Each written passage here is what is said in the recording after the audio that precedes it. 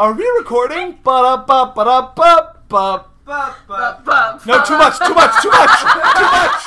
Hey everyone, welcome to Ducks Watch Together. I'm Josh. I'm Kylie. And today we're going to be talking about Boyhood. On this mini-sode, Night 3, Boyhood. So everyone, this podcast episode we've been working on it for over 12 years. We started in 2007.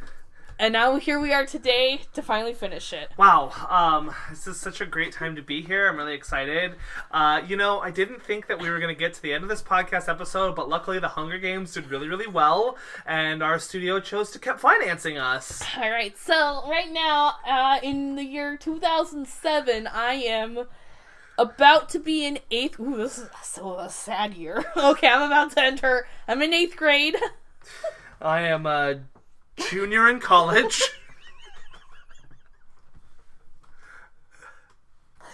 5 years of this movie's done filming. Do you think like if people listen to this that don't know us, they would they just figured out the age difference? Uh-huh. Do you think they ever would have been like, wait, what? He's the older one? What? What's happening? I am also a child. Hotel Transylvania, the Macarena. Yeah, but that's a really adult childhood thing. Is it? Why is that the animated series? And I'm like, no, this is the good one. Yeah, how is that not your pick of the decade? Josh, can I just put it on there 12 times? I didn't say yes. You said it could really help its odds, was your answer, which was a inferred yes. Yeah, there you go. I didn't say yes. I didn't say no. Alright, Boyhood. Richard Linklater's 20... This movie's boring. What? No, hey, wait, whoa. Whoa. What are you doing with your hot takes here on 2014's Boyhood? I don't know, Josh. It's boring. What? No. Boring hood. Eller Coltrane is a emotive actor. Alright. Boyhood is boring is where you're starting out with this. Alright, before we get there, why? Why do you think Boyhood makes this list? Well, because... Oh, not only makes this list, I think it's 2. It is 2.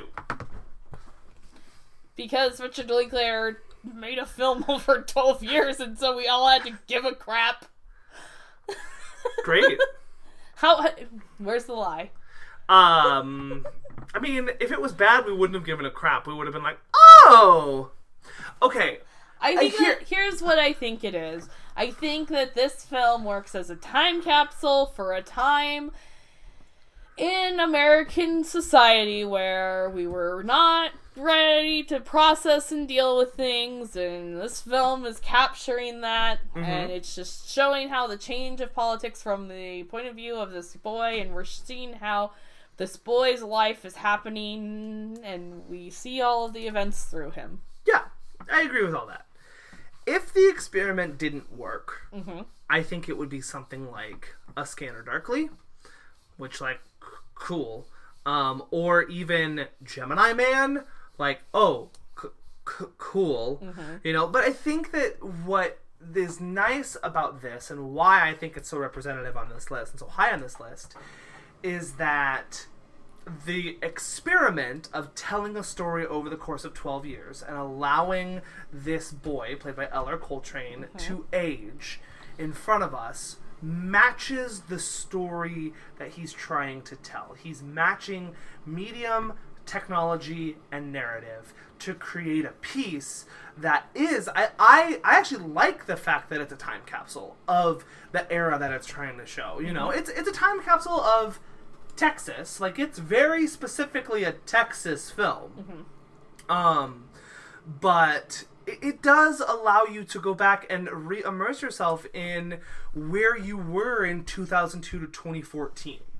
And I think that there's a lot of value in that as well. I do find it interesting that for a film that only encapsulates 5 years, 10, 11, 12, 13, 5 years of this decade, it still has a really big influence, but I think it shows in a lot of ways the first part of the decade, because as I was looking through this decade of films, I think there's a really clear delineation of the first half of the decade and the second half of the decade. And I'm not sure that it splits completely along the barrier lines of like 2010 to 2015. I feel like it's election. It's like there's pre-Trump and there's post-Trump. And that's how the decade really kind of splits into two halves. And Boyhood represents the first half really well. Mm-hmm. We're kind of moving along. We're dealing with repercussions from 9/11. We're allowed to be a little more introspective about life. We're not as attacking and abrasive towards other people and their ideas. We are allowing ourselves to have a conversation about our world without it being like two people butting heads. Mm-hmm. And I think that that's a part of the lyrical nature of Boyhood. I think that what's actually most fascinating about Boyhood is not Ellen Coltrane's character of Mason Jr. Agreed. It's actually, I find that Patricia Arquette and Ethan Hawke their journeys in this film are a lot more interesting. Mm-hmm. And we only get it from the perspective of their son, that Ethan Hawke is like this, like, at first, like, this really high energy, fun guy, and then, like, as it goes on, like, he becomes a little bit more, like, grounded, to the point where at the end he sold his, like, very nice, expensive car, and he now has a minivan and another child, and Patricia Arquette, has essentially just over and over tried to find her purpose or joy or whatnot in the world, and she has struggled and failed repeatedly. Yeah. You had mentioned, and I thought this was a really good point to kind of back up what you were just saying, that Mason Jr., the Eller Coltrane character, feels like an observer of this world. And it's not really until we get to the end where he gets to voice any of his own opinions. And I think that's really true. I think that's what allows those characters to flourish so much. And we see the effects of adulthood on them.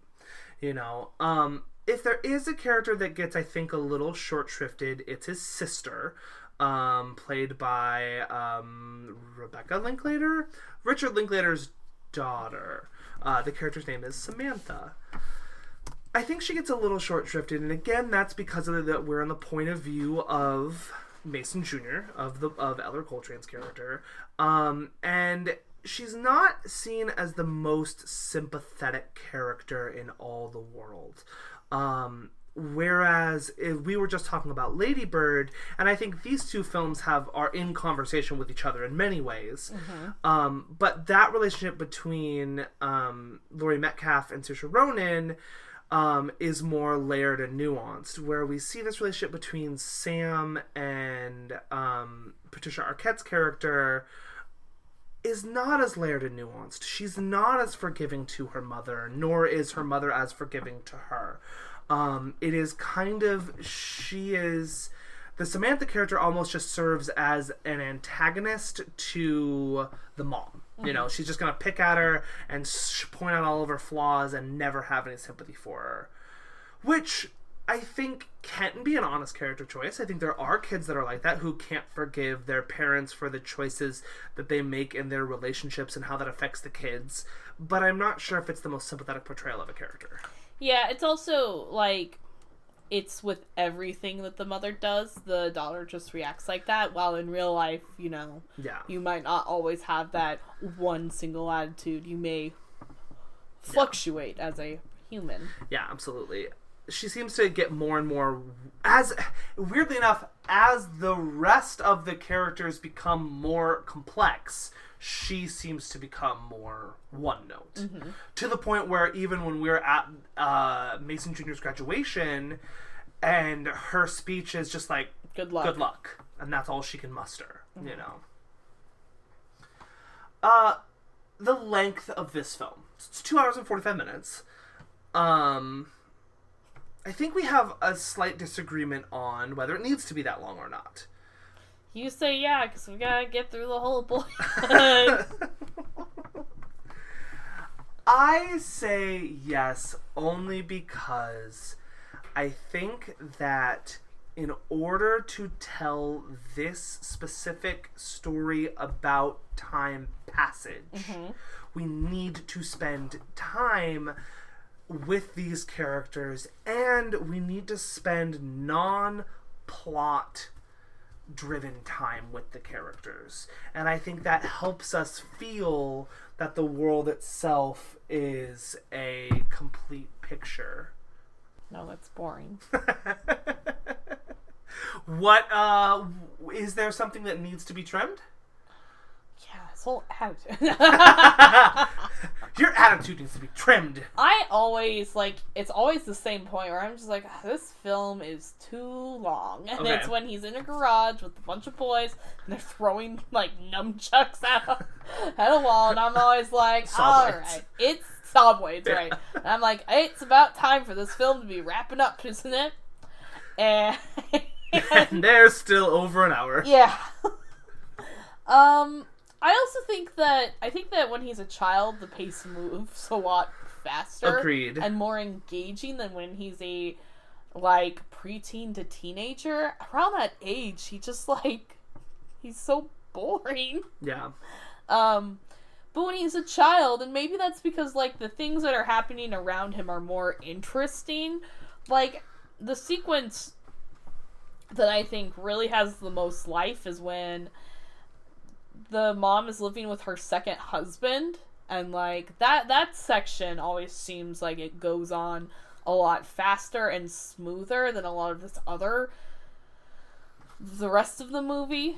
Mm-hmm. And then once she leaves that husband, after that it just it really starts to slow down, and trying to figure out Mason as a character is very difficult to do because he's so internalizing. And he kind of speaks in riddles as well. Yeah, when he talks, it doesn't make a lot of sense. Yeah, he's like, oh yeah, he's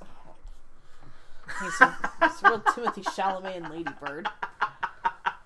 Yeah, and then I think that it's interesting because we were talking about Linklater and how he makes artists in a lot of his films, and you brought up Boyhood, and I was like, yeah, he takes photos. However, I don't understand his relationship with photography. Why does photography matter to this character specifically? Where, I guess the answer is because he's an observer, and that's what photography can do, is it can observe. But, I wish there was more with his photography, because, he just seems bored by the whole idea of being alive.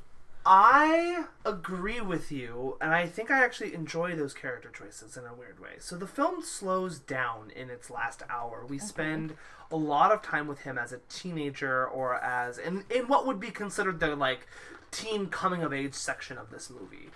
I don't think Mason Jr., when we end this movie, he's not going to go off in his life and be a photographer. That's not what he is going to do. I don't think photography is his be-all, end-all passion. And I think that we see that in a way in the darkroom scene with the photography teacher, who he's trying to push him to be excited to do something, and he's just well, I just kind of want to skate by, and I just want to get by and do whatever it is that I can do to get by. And I think that's the type of kid that he is in this moment. I think if we did Boyhood 2, we would find that Mason would be a completely different person than down the line. I'm not sure if, and this I think is very intentional, we know if Mason knows who he wants to be. Photography seems to be a means to an end, and that end is to get out of his family situation. Not that I think that his family situation in his brain is even the worst. It's that can be typical teenage drive of I need to get away from my family. I want to get away from my hometown. And so that's, I think, why the photography metaphor can maybe seem a little unsatisfying or unfulfilling, though I do think it is intentional.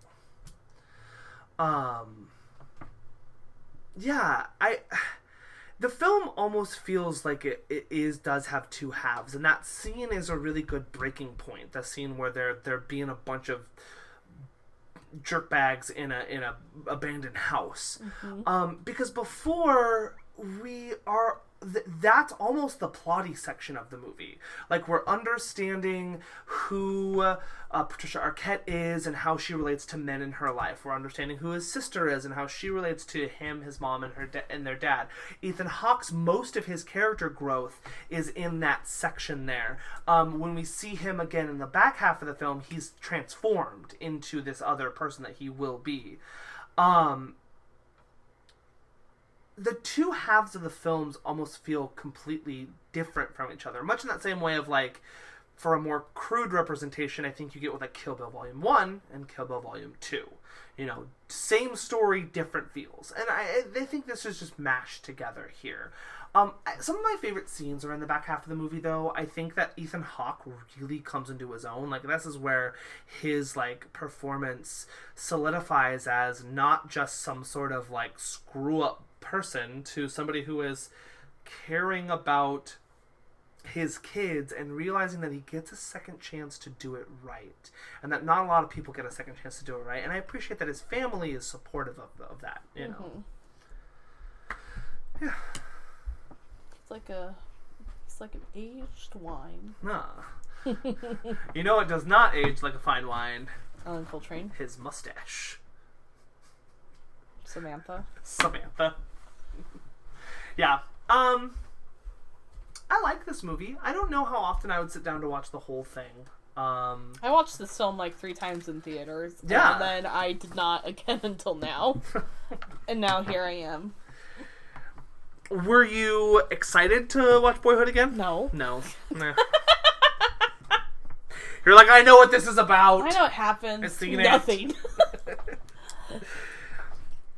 In a weird way, I think that these are Linklater's favorite films to make. Because... His weird films? His films where nothing happens, where he's just exploring characters and relationships. Because if you notice, to me, the Linklater films that get held up as, like, his great films are the Before trilogy, Boyhood, and Dazed and Confused. Whoa. School of Rock. Yes. School of Rock aside, good movie. Really good movie. Uh-huh. Those other films are just about people living a day or living a life, or, you know, they're just about exploring what human relationship is. Or even Slacker, his first film, you know. So yeah. We did this a little bit with Paul Thomas. Sorry, go ahead. His first feature film is It's Impossible to Learn to Plow by Reading Books. Well, Slacker is the one that, like, is, like... His breakout? I guess. I don't... The one you mentioned, I'm not sure how much of a distribution it ever really got, but yeah. I mean, that's fair. I'm on Wikipedia, and it says, the first feature film by Richard Linklater. Yeah. It features little dialogue. Slacker is considered to be his first, like, feature-length film that, like... that's his debut film.